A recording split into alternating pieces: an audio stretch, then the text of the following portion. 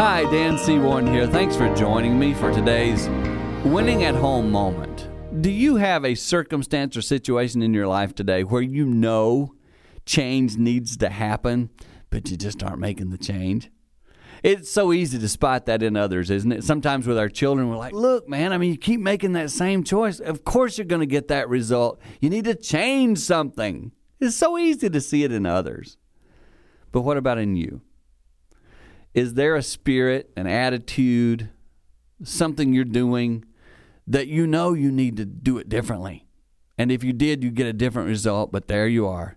It's almost like an addiction. I've done it this way so long, I'm just going to keep doing it. I would encourage you today to make that change. Do something that brings about a different result, hopefully leading you to a better family life and, of course, eventually helping you win at home.